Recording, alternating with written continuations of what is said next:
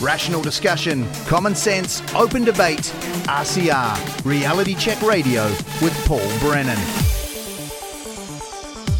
I want to welcome to Reality Check Radio now for a good chat. Kathryn Ennis-Carter, highly experienced senior international consultant specializing in governance and public management. There's a lot to talk about in that space. And Kathryn will, I guess, give us a bit of a rundown of what she's been doing, particularly overseas to do her work. So she's come in and out of the country over enough of a period of time, let's say, to see any changes that might have occurred, measured against her baseline of all that experience. So Kathryn Ennis-Carter is with us. Kathryn, welcome to Reality Check Radio. Thanks for coming on. Thank you for having me on. All right, where to start? I think the most interesting part of this will be when you take us inside the Disinformation Project meeting or event that you attended, what, about nearly 2 months ago, getting on for that in Wellington. I'm going to be fascinated to hear that. But first of all, just tell us what kind of work you've been doing and how that body of work you think will help us understand, I guess, how someone with experience in your field sees how it was, what it's evolved to, how it is now, and measuring it off against your experience with other countries. So feel free to start there. Well, I started my career in the New Zealand public service. So I was in middle and then senior management in both central and local government roles. And then I moved into consulting and became a consultant to government departments and to local government for a few years. And then I had the opportunity to work internationally and started doing that about 23 years ago.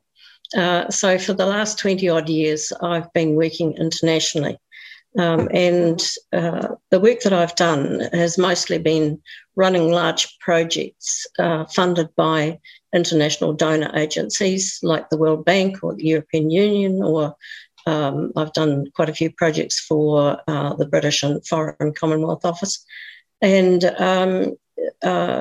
the projects that I've led have mostly been in that governance and public management sphere. So some of them have been about strategic management or government budgeting or planning for development purposes. Some of them have been specific areas like poverty reduction or policy development in specific areas. So mostly I've been leading those projects, or where I haven't been the project leader, I've had lead consultant roles. Okay, and what are some of those countries? Who have you been dealing with? Degree of difficulty? Well, I've worked in a couple of the Pacific Islands, Fiji and the Solomon Islands, but most of the work that I've done has been in the Northern Hemisphere. So I've worked in countries in the Middle East, like Turkey, and in the Caucasus. I spent 5 years in Armenia, which is an ex-Soviet country. I've worked in Jamaica, in the Caribbean. I've worked in Ghana and Nigeria in Africa, and also in Southeast Asia, Vietnam. What an awesome lineup. Wow. Yes, and quite diverse, which has been really interesting. Any standouts there? Because you're dealing with some countries there with extreme levels of poverty, right? Yes, very much so. So Pakistan, I was leading a policy development project there for the European Union on working with Sindh province, which is one of the poorest provinces in Pakistan, to develop a whole new government policy on reducing poverty. So that was extremely interesting and meaningful because we were trying to do something for the extremes of really poor people in Pakistan. And Pakistan is a highly interesting government. From what respect? I know Imran Khan got sort of run out and almost, someone tried to, as they do, to attempt to assassinate him. It's pretty rough going. And he's a a hero in Pakistan, as I understand it, because of his cricketing background and all of that. So things can go south pretty quickly in a country like Pakistan, obviously. Very much so. And basically, when people ask me about the different countries that I've worked in, they often ask, what's the level of corruption that you've seen? I've found that corruption, as we understand it in the Western world, isn't really a very useful term to use, because every country is corrupt in its own way. And in most developing countries, the corruption operates more as a kind of patronage network. And you see that all over the place in the Middle East, countries like Pakistan, South Asia, in Africa with their tribal leaders.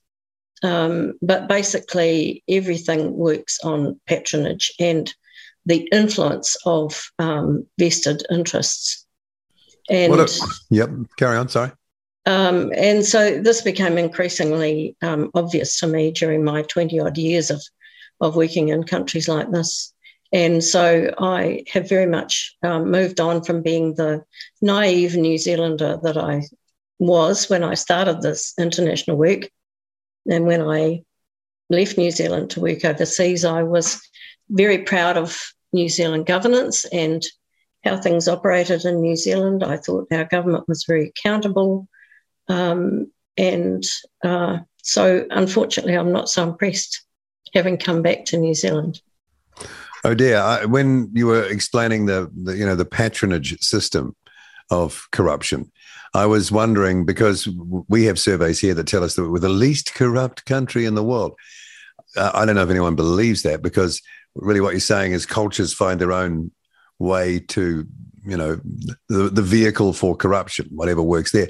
But do we have a kind of patronage system here? Because a small population and only so many jobs, and many of them controlled by government, and this is where we're sort of back to this, that you can reward people for scratching your back quite easily, and that is patronage in the end, isn't it? Yes. Well, let me take two contrasting examples of corruption in two of the countries I've worked. So Pakistan, we talked about a moment ago. The government in Pakistan is controlled by dynasty politics. So the people who end up in power are basically the large feudal landowning farmers. It's a feudal economy. So those dynasty families, like Benazir Bhutto, she was from one of those large landowning families. So they basically run the show, and several of those families kind of alternate in governance. So you've had the Bhuttos and the Sharifs, and Imran Khan was a bit unusual in that he managed to get into government. And the other factor that's important in Pakistan is that the army controls everything. So whoever the army decides to support usually gets into government. And so, you've got factors there that are very different, for example, to how New Zealand operates. And in Vietnam, it interested me there that there was corruption was endemic, but basically it's at all levels, and everybody has a go. So, why not? Might as well be in. So my project director in the Ministry of Finance there, she was a official of the Ministry of Finance, and she complained to me that the person who was senior in charge of the ministry had installed his niece in the accounts department, and that she was siphoning off all the money from our project in his direction rather than spreading it around, which is and somehow I was supposed to fix this. So it's very interesting experiences. Okay, but I just wonder again if we can be so secure in thinking that we're sort of squeaky clean. No, we can't be, because one thing that's very clear to me, having worked overseas for so many years, is that every government is subject to huge international lobbying. And, we've been talking about lobbying recently. It's been in the press about why have lobbyists become so important in New Zealand. But when you consider very large international commercial vested interests, they are lobbying and influencing all governments to their agenda, and many of them have an asset base that's many times the size of the New Zealand government or even the American government. So they can do a lot. Pfizer, absolutely, and the owners of Pfizer. Yes, it goes further up the chain, doesn't it? Yes, and large international big food corporates, as well as big pharma. And then of course, big oil, big banking, all these commercial entities, and the people who own them, who manage to stay mostly behind the scenes. Yeah, anonymous almost to the public anyway. Yes, they operate through their institutions. Yeah. All right, so you're coming and going from New Zealand a lot over numerous decades, a couple of decades at least. So you're sort of in another country doing the work you do. Then you're back to back home, and I guess a lot of the time it just felt like I'm back home, same old Kiwi. That's what I love. But have you noticed any? And I know COVID was in the way as well. But have you noticed any change coming back in regularly over time in the New Zealand that you recognise? Compared to back then now? Has there been a change? What I'm asking is, has there been a change that you've noticed? Well, I think what everybody has noticed is that there's a levelling out of any difference between political parties. So basically, we're getting the same policies and the same approaches, and every year that there's an election, the parties will tell you that they're different and they're going to make big changes and so on. But basically, it's life on Mars continues as the same. And I think the other thing that I would draw attention to is that because since the whole neoclassical economics movement has basically taken over not only economic thinking but how government operates. And associated with that, of course, has been the privatisation agenda. So we've seen a transfer of assets and interest and finances and funding going from government itself and many of the policies that were associated with that to the private sector. And so now core government largely consists of an army of procurement officers overseeing contracts with the private sector, policy analysts, and so-called communications specialists. And so I think everybody, if they thought about it, could also testify to the increase in spin that we've seen. Oh, for sure. Yeah, huge increase. Yes. And we know that they are in the hundreds and hundreds in government. Yes, right? yes. What the people that used to be mostly in government were mostly, if we go back to the 70s and the early 80s, for example, were people in operational positions, who were involved in delivering services and what have you. But there's been a considerable change. Yeah, that has been noticeable, I guess, to people who are in the know. But do you think that's been noticeable to the public? They're maybe not so aware of what's taken place. Because as you're talking there, I was remembering we used to have the Ministry of Works, and we used to have all these entities that if someone decided to do something, they could click their fingers and the next day it's happening. Yes, exactly. Yes. So now you can't have that because you've got to go and negotiate amendments to contracts or a provision of emergency services or whatever with the private sector. So that's, that's been a factor. But also, I think, along with the increase in spin, there's also an increasing kind of creeping groupthink, and associated with that, now we're seeing, I think, a concerning level of increasing censorship. And most people are not really aware of that, because they're, getting on with their everyday lives. And it's like the boiling the frog syndrome, things that are happening gradually over, 3 decades. People adjust as time goes on, and don't realise what a contrast this is to what used to be.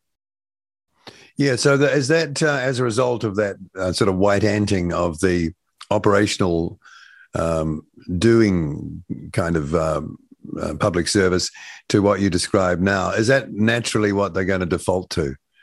Yes, I think so. And also, I think over time, the demographic of people who are in government has got increasingly younger. So you've got a lot of people now who are going into government straight out of university, and I'm told that a large percentage of government officials are now in their 30s, so are in their 30s, compared to, I'd venture to suggest we had a broader level of experience before. Well, I remember being 30, and I mean, it's not that young, but you haven't crammed much in. You haven't taken too many hits. Yes. You don't know really which way is up. And if you've still got that idealism of youth without the experience and want to apply to everybody, that might not be so good. Well, yes. I mean, there's nothing wrong with youth and skills and new ideas. Yeah, but when it's all of them, when it's the place is maxed out with them, a disproportionate number, really. Yes. And also, basically what we have in government now is a whole cadre of people who've been basically co-opted into the neoliberal, neoclassical economics thinking. And so there's a huge level of groupthink about all of that. What about their social attitudes, though? Because it seems that, how would you describe them? I guess you'd call them progressive / liberal, but they're not really, because they don't tolerate any other, or don't seem to, in the groupthink. Maybe some individuals struggle with this, but in the groupthink, they don't tolerate any other view. Really, well, yes. I mean, that's one of the concerning things. A great friend of mine was Graham Butterworth, who died a few years ago, quite a well-known New Zealand historian. And one of his quotable quotes that I remember was, he said to me, we were talking about politics and government and so on, and he said, never underestimate the usefulness of hypocrisy. And I see a lot of that happening, because people are, talking about diversity, but they don't want a diversity of opinion.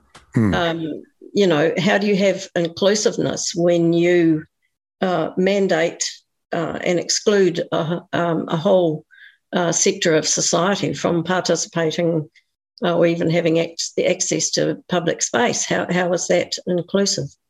Where's the inclusiveness in not allowing any questioning of some of the things that have gone on in the last 3 years?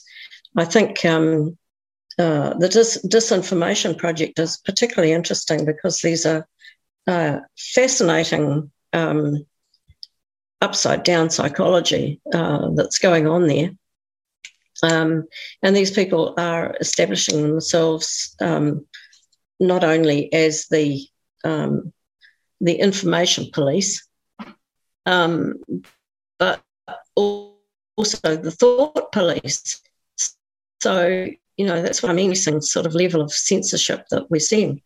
There is a kind of an official orthodoxy that's developed about views that are acceptable and views that are unacceptable.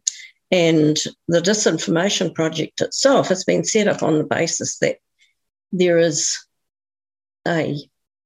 such a thing as Truth, which, for the purposes of which that project was largely set up, is the official government narrative, and anything else is misinformation or disinformation. So that's terribly worrying, and it's worrying when that unit is supposed to be an academic research unit. What seems to be missing is, I think that what we're seeing now is a relatively poor level of scholarship and a poor level of critical analysis that's permeating the universities, as well as the government bureaucracy. And it's interesting because you mentioned, truth. What is truth? And I mean, this is not the Disinformation Project necessarily saying this, but it seems that there's been no identification by them of a group that is pushing misinformation and non-truth, and that is, going back to what happened at Albert Park and this whole question of gender and sex, and there's no Disinformation Project pronouncement on trying to say that a man's a woman and a woman's a man, and it's a fact, is not called out. And that's the upside down world. That's clown world. That's at the limits of ridiculousness, Well, that's that's very interesting what happened there, because I looked at some of the videos and the pictures, and I found the visual pictures of a very small woman. She's tiny, 5'1". That's about the same height as me. And I know what I feel like, in large, aggressive crowds. And she was there on her own with just a few of her own security team. And it's hard to deny that crowd was very aggressive. And so how do you justify, violent intimidation taking place there? And that's okay, because you don't want this woman to speak because she's been labelled as a anti-trans. But some of the things that she was trying to speak about, as far as I can discern, were things like, all the things that a few years ago would have been considered women's rights. And, just to think of a few of them, why are women and women's biological makeup being excluded from the terminology? Somehow, female is being written out of the words that are supposed to be used. So, we've got ridiculous stuff like pregnant persons, people with cervixes, birthing individuals, people who menstruate. Yes, and chest feeders. I mean, how ridiculous is this? It even sounds sort of weird. Well, yes, but why? Why? And, the argument is, because we don't want to offend or discriminate against trans people. Okay, that's fine. I don't think most New Zealanders actually do. Well, I don't know anyone who's ever done that, and I don't know who these marauding groups that do this are. I've lived in central Auckland for 4 years. I never saw any of it, and I was out there every day. So either this is imaginary or it's happening in pockets that no one is aware of. So basically it's a bluff. Well, it's either a bluff or it's some form of, it's almost like a form of community hysteria. That is a phenomenon, isn't it? Hysteria can move through a community, yeah. It is a very interesting phenomenon. But I think there are serious things that, for example, the person who was trying to speak at Albert Park was wanting to draw attention to, and one of them is the promotion of the medicalisation of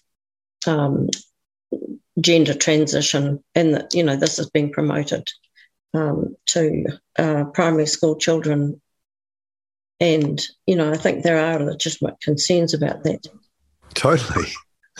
They're lucky I'm not a father anymore. Well, I'm still a father, but not of school-age kids, because if any of that went on, I'd be down the school and wouldn't be very happy about, actually. But, I mean, that's up to... I mean, people have got to show their opposition to that.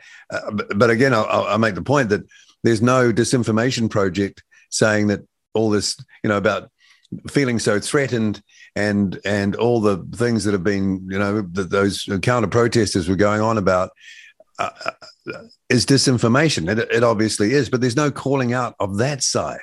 It seems to be the good people that get demonized here. Well, I don't know about good people, but... the parliamentary protesters, they're all good people. 99.9% of them were just average New Zealanders, beautiful people. Yet they, they're sinister, the dark money, ultra right wing. When you're calling ultra right wing, you've got Nazi uniforms sort of in your head. Every picture, every bit of footage showed that they weren't that. But that doesn't matter. What you see with your eyes is not true anymore. But they'll go at them. But this other crowd, and they were a crowd at Albert Park, claiming outlandish, unscientific things, which plainly, again, you can see with your eyes. That's not disinformation. No, apparently not. Yeah. And I know which one I think is disinformation. Okay, yes, let's go inside. Let's go inside this event that you went to a few months ago. Man, I would have liked to have been in there. So tell us what happened there and kind of take us through it. If you don't mind. Okay.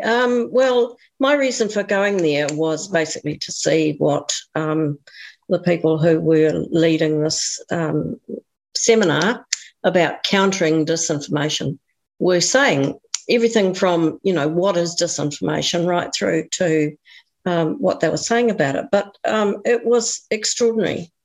And just my first two general impressions was that it was scary to be in a room full of such a level of groupthink.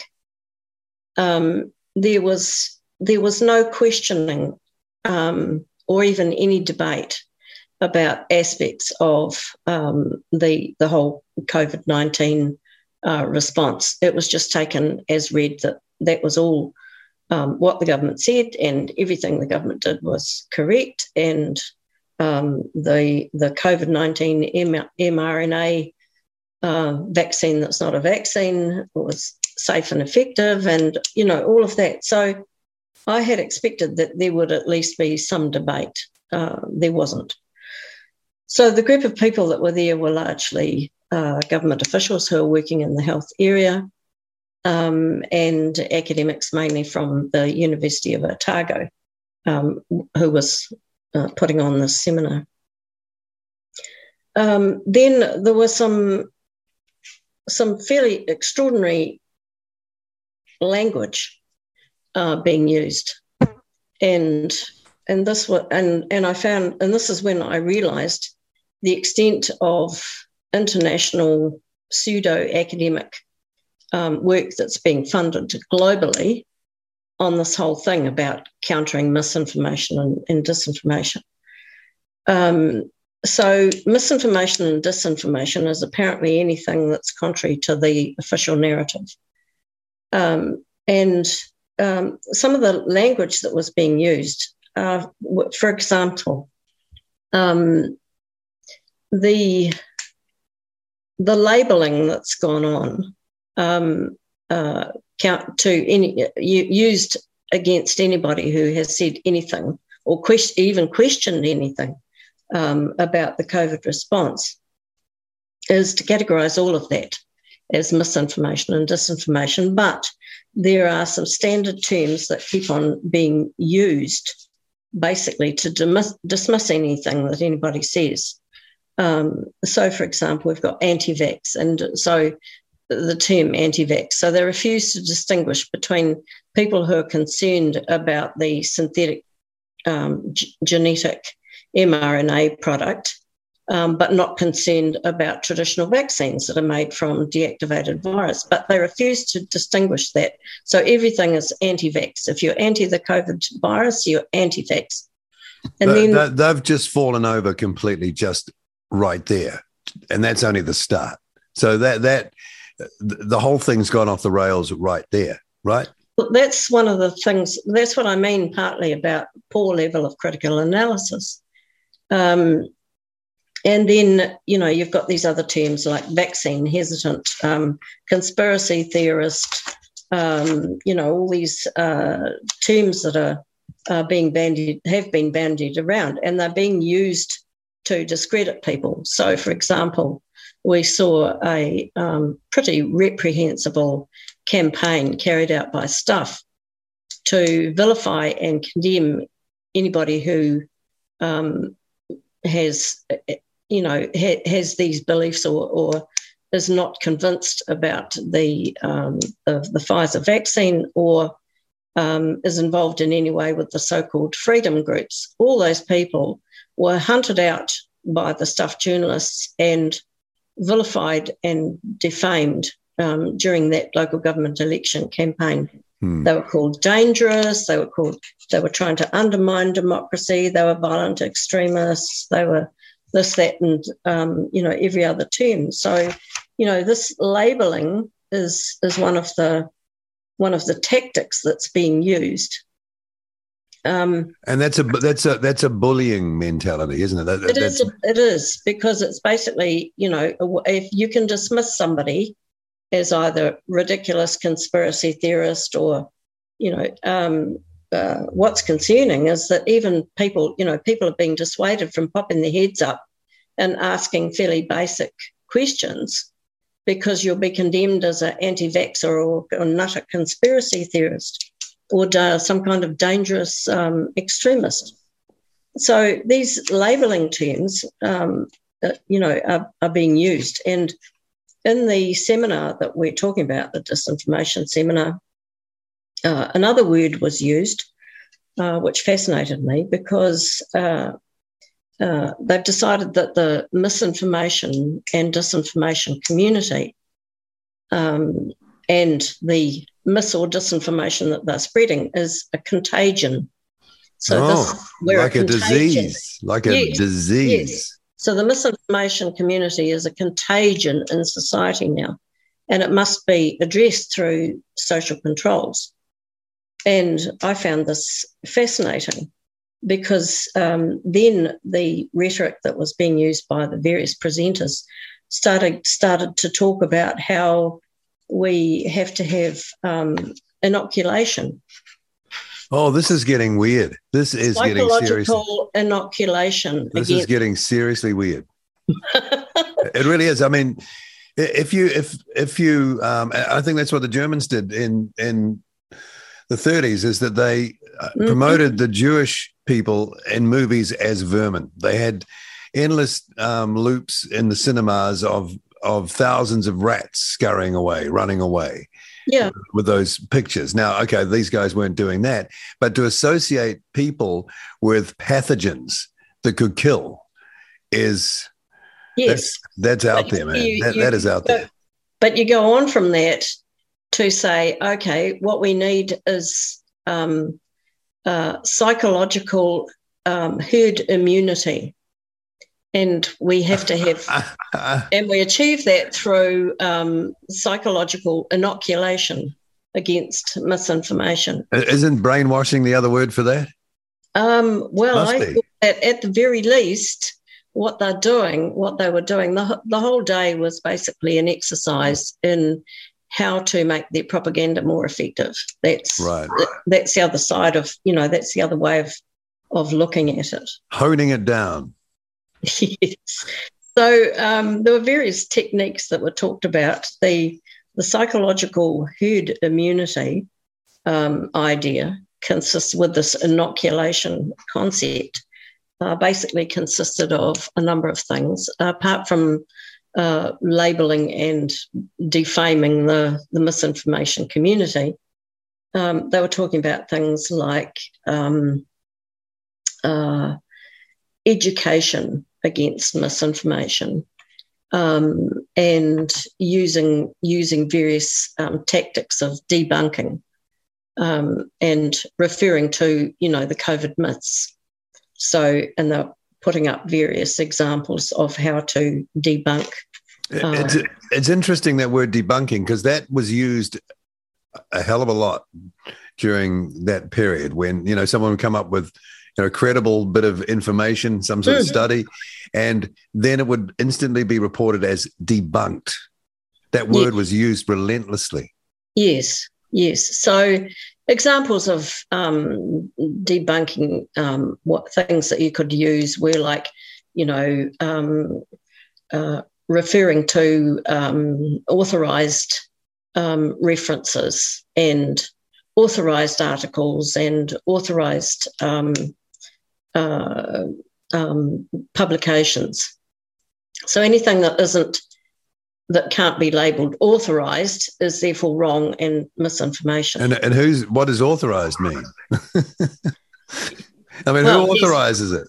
That wasn't defined, but you see, actually, if I can just digress for a moment. Sure. And just talk about some of the psychological research background that's relevant to this. And I want to draw attention to three things.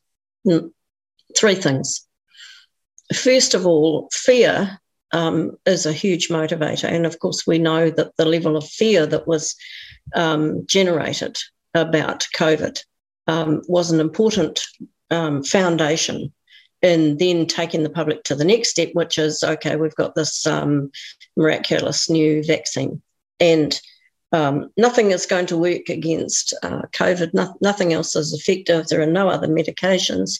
We've all got to stay locked up in our houses until we get this vaccine. And so fear, and using fear as a platform to generate legitimacy of these restrictions and so on that were used.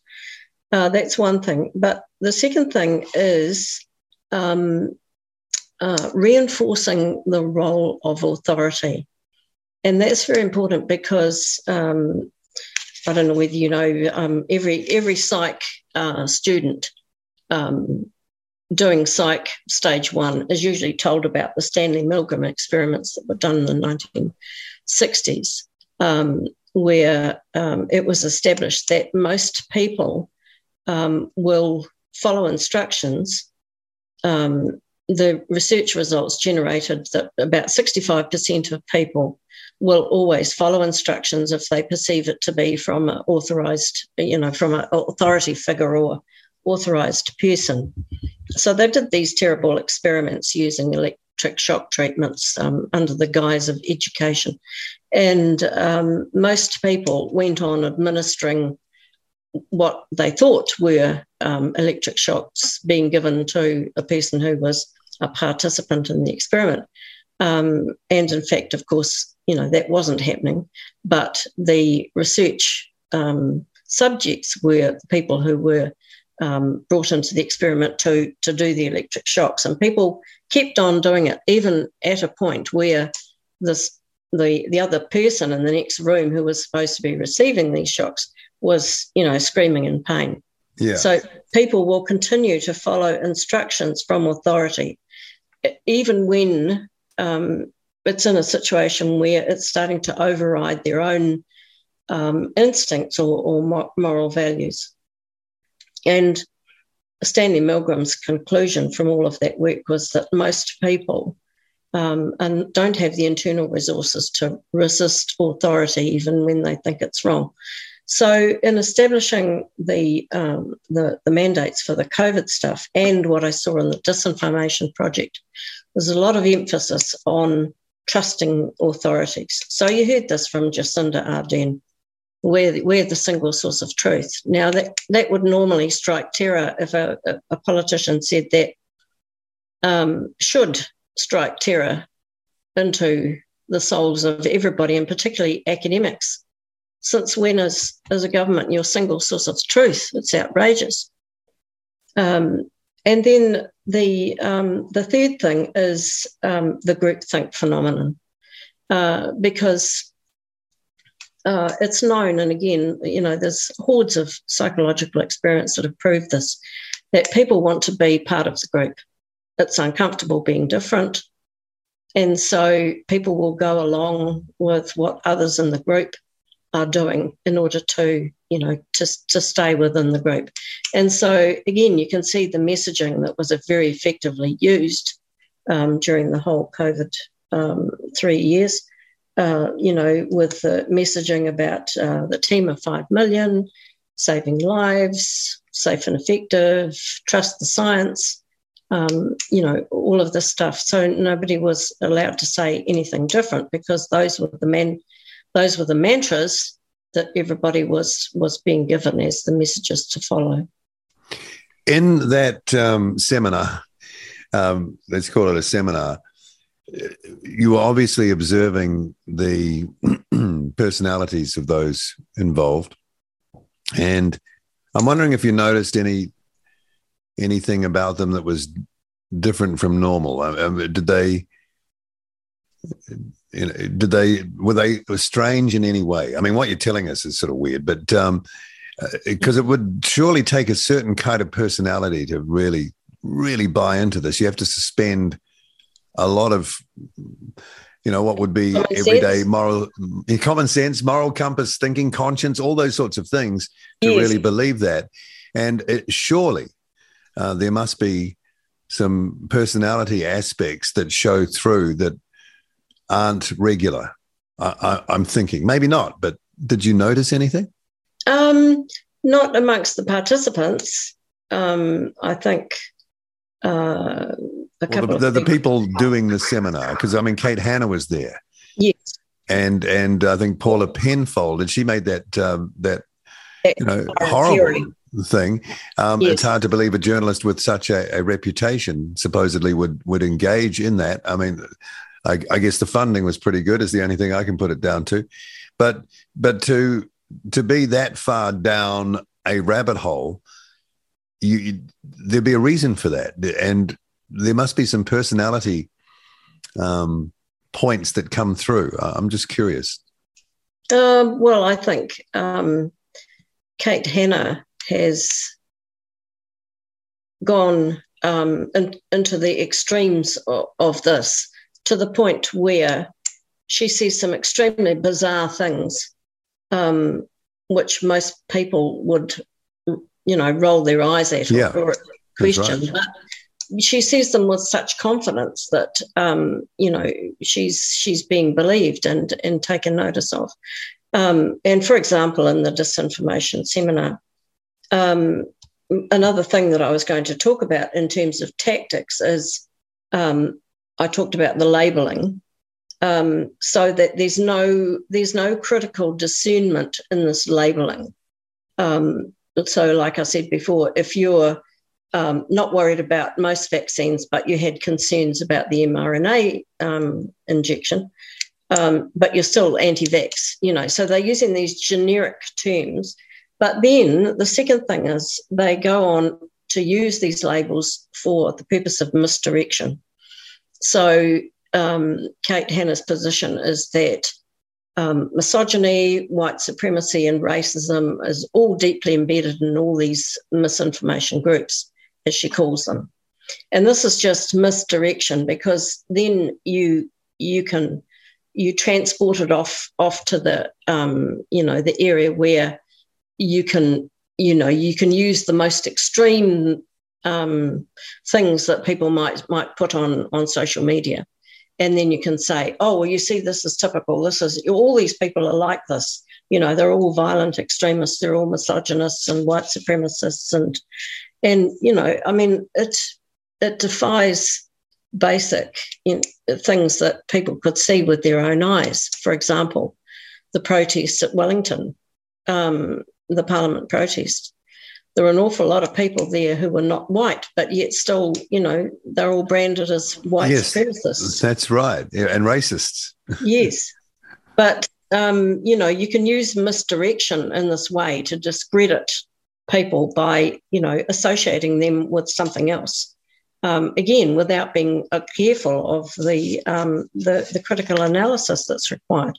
and any kind of level of discernment. That's why I get angry that these people call themselves academics. And then, of course, the other tactic that they're using is projection. So saying that the misinformation, disinformation community are doing what they're doing themselves. So, for example, they talked about the misinformation groups are creating fear and referencing false experts. Yeah. So the people that they dismiss as false experts are people like, Guy Hatchard, who has a considerable reputation as a geneticist, and people, that you've talked to, Aseem Malhotra. Most people know about the original inventor of the mRNA device, or original research associated with that, Robert Malone. But somehow these people are all false experts. They know less than Kate Hanna. Well, yes. Apparently. Yes, apparently. And Susie Wiles. I know she's not in there, but yes, the marine biologist seems to suddenly be an expert on everything else, and we don't even know how good of a marine biologist she is. But that's insane when you think about that. That you can be the inventor of it and still know less than some woman that no one's ever heard of in the world sitting on a stage somewhere in Wellington. Yes, and you're not allowed into the public domain. You can't be interviewed on mainstream media. Robert Malone has been persecuted all around the world.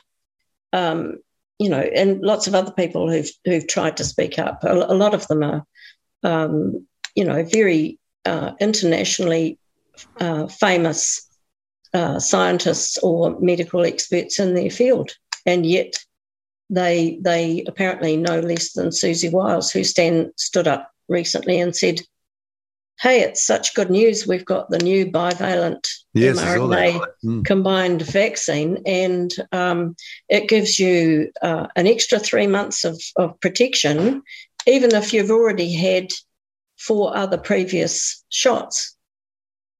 And we've forgotten about that.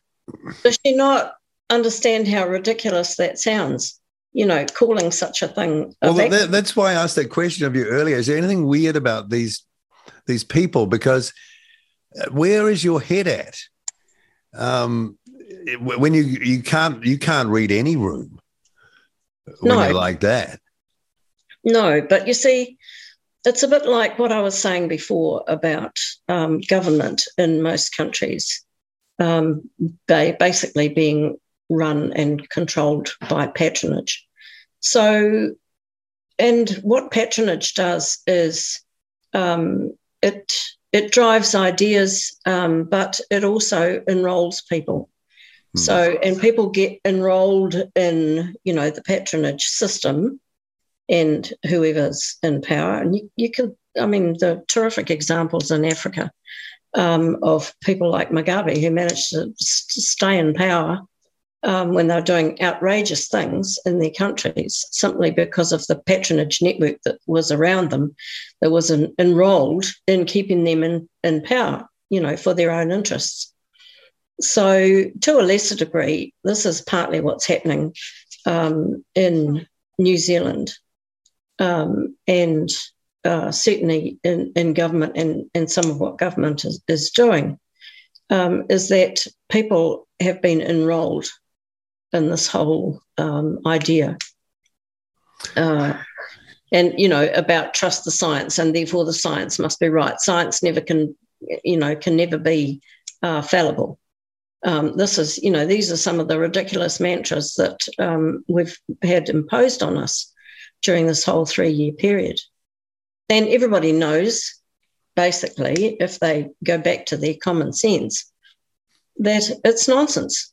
The 20th century is full of all kinds of examples of things that science got wrong, and products that were taken off the market because they were shown to be either ineffective or dangerous.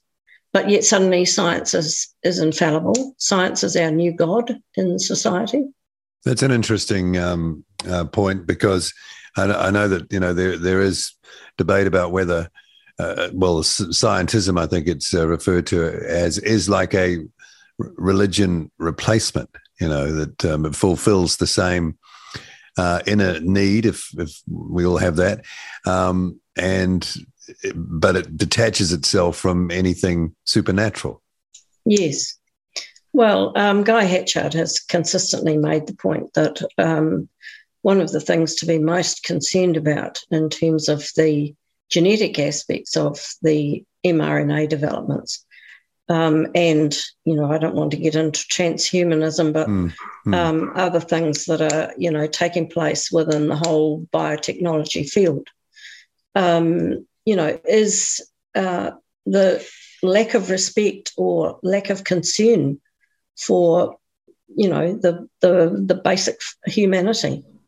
Well, yeah, I've talked to Guy about that, and you could actually make an argument, and for some this might be a bit out there, but it's like something or someone's trying to bury the actual human, or change the form of the human out of the human into something else, like, I don't know, from some sort of deep self-loathing, or who knows where it comes from.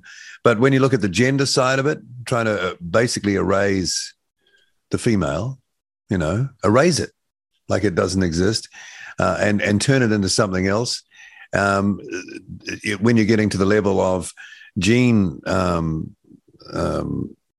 software almost, powering your vaccines and medicine, going to a cell programming level, then, what are you doing to the DNA? So perhaps these people, or in the thinking of these people in this group think, is some sort of loathing for the human being.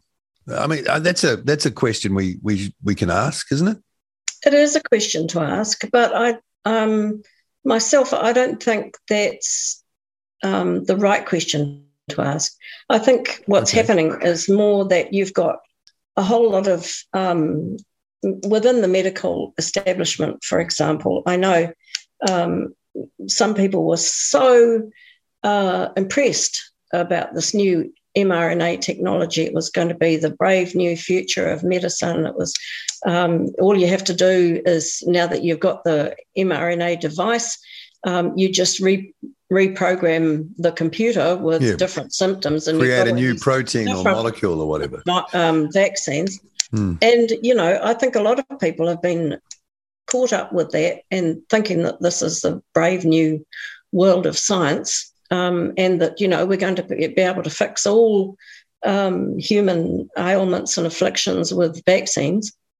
So I think, and the DNA research,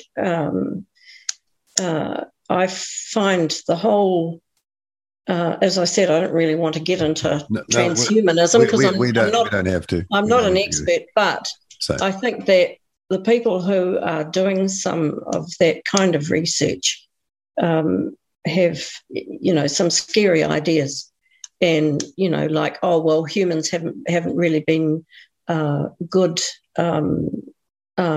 environmental managers of the planet. Pathogens on the planet, on the entity that is the planet, the body that is the planet. Yes. And that, so I think this whole idea that, these new developments in biotechnology are, representative of our brave new world. So why are we afraid of them? Why are we concerned about? We don't need to be concerned about genetic engineering anymore. Well, I was just going to say, we don't tolerate GMO crops so well, do we? I remember when Helen Clark was called out on that years ago. It almost sunk her chances at the election, I think. Yes. But it's okay. It's okay to screw around with a human being.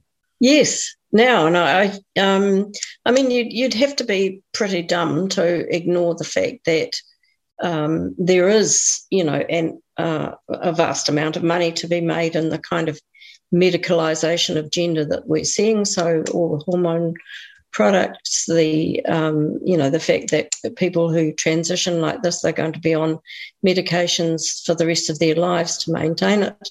The huge resources and surgeries and all of this stuff, you'd have to be, pretty naive not to see that there's big financial investment. The cash register is ringing in my head right now, over and over again. And all of that. But Ching, I ching. think that people who are unconcerned about genetic research, which is basically, messing about with our DNA, might want to have an increased pool of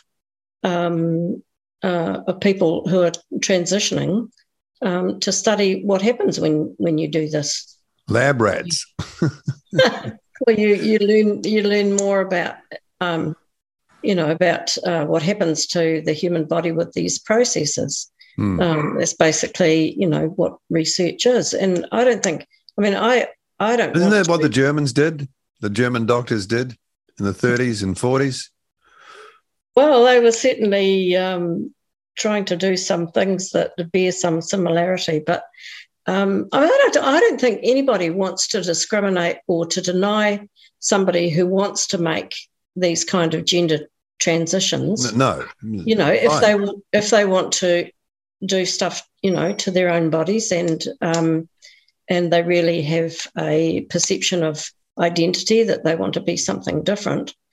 But let not that, and those people, their right to do that and to be whatever they want to be, let that not blind us to the concerns that are associated with that, like, biological men basically, competing in women's sports, whether, women should be allowed women's changing rooms, all that sort of stuff goes with it. And I don't know why we can't have a debate about why trans rights should supersede other rights. No. And these are all the, the complexities of these kind of social norms, that we're talking about. So back to the seminar, and people did their presentations, and you've kind of described that. What was your sense of the audience or the attendees' reaction? Did you get to chat to any? I did. Yep. I did, and I have to say I was surprised at the level of ignorance amongst some of the people I talked to. I talked to one person who, we were starting to talk about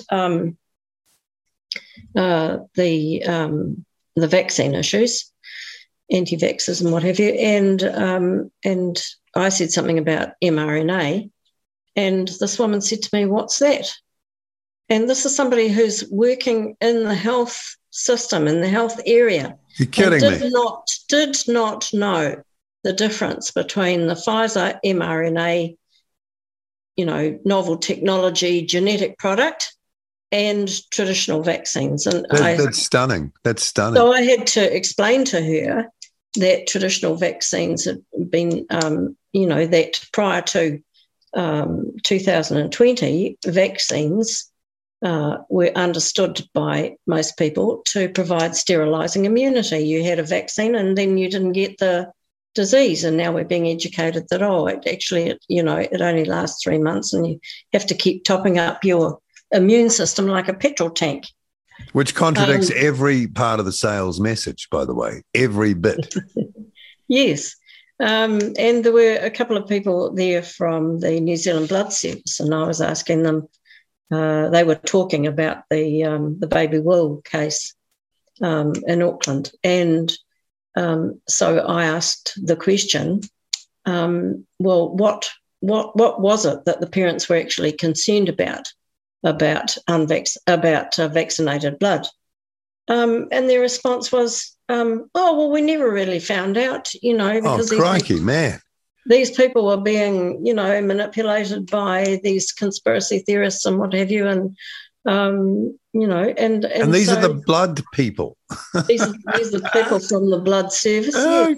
Crikey. And then one person from that organisation did say something about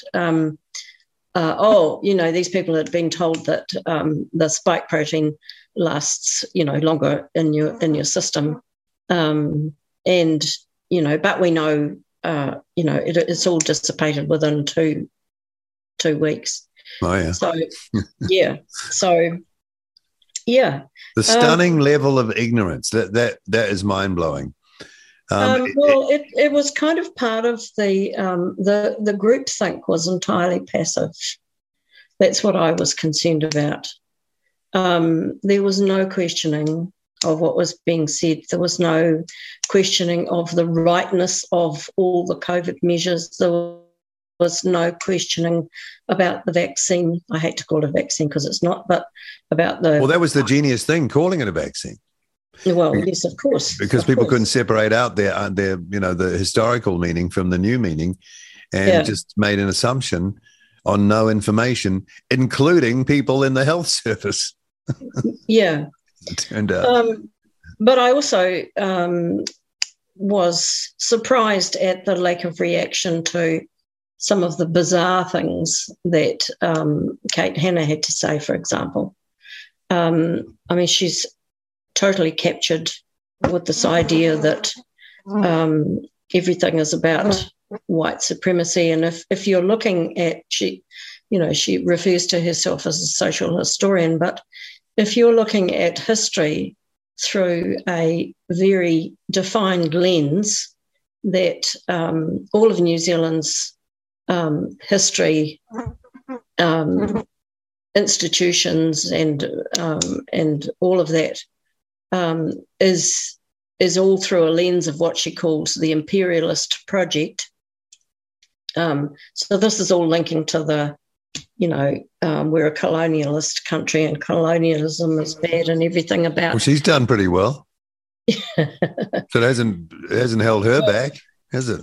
Oh, well, I don't want to make any. Okay, well, I'll say it because it's obvious. It was a good standard of living, good job, well paid, academic. Sure. Some people in other parts of the world would struggle like crazy to get to that. Yes, but again, I think, in a way, she has lost the ability to apply any kind of critical analysis to what she's saying, because some of what she's saying is so bizarre that you just really wonder, what is the purpose of that and what's going on. For example, in that, I'm not sure whether it was Fire and Fury or the Web of Chaos documentary that was also on TV, but at one point, she was saying that we have to be very careful about looking at websites that are about what she calls trad wife things. I didn't even know there was that term. It's like white cis males. I had to learn about white cis males are. You're talking to one. But, so she made the point that we have to be very concerned about websites, that are involving women who are, focusing on things like healthy food for their children and knitting and crochet and all of this. That's right, yeah. And talked about, when you see videos of, blonde children with beautifully braided hair, you have to sort of look for the white supremacy aspects. Boy, what a twisted way of looking at the world. And in the disinformation seminar, she talked about this again and used the phrase deification of blonde and red-haired women and children. Okay. What is this about? There's something going on there. Well, there's definitely something going on there. But again, I think it gets back to the point that I made before about, if you start to generate these sort of outrageous kind of statements and then, the group think it doesn't challenge it, then it gets, more and more bizarre, and that seems to be what's happening. And then you get the kind of community hysteria that I was talking about. And I think a good analogy for what's happening now with this misinformation, disinformation stuff is the McCarthy era, McCarthyism in the States, where, everybody who, had any kind of left-leaning socialist kind of interests or associations was, all the Reds under the bed stuff, all of that. So, if you could be tagged with that, you were an enemy of the state. All those sorts of things, and these tactics actually are very, very typically associated with a move towards totalitarianism and I think we sense that. And I've worked in ex-Soviet countries, so I know a lot about that. And it really concerns me to see this creeping overreach of officialdom and creeping censorship in our society. Wow. That was amazing to hear what you had to say. Kathryn Ennis-Carter, that was brilliant. Thank you for taking that extended time to take us through that. Absolutely fascinating. So much to go away and think about, I know. Well, thank you very much for having me on. Anytime. Okay. Maybe we'll talk again soon, okay? All right. Thanks, Paul. RCR with Paul Brennan, Reality Check Radio.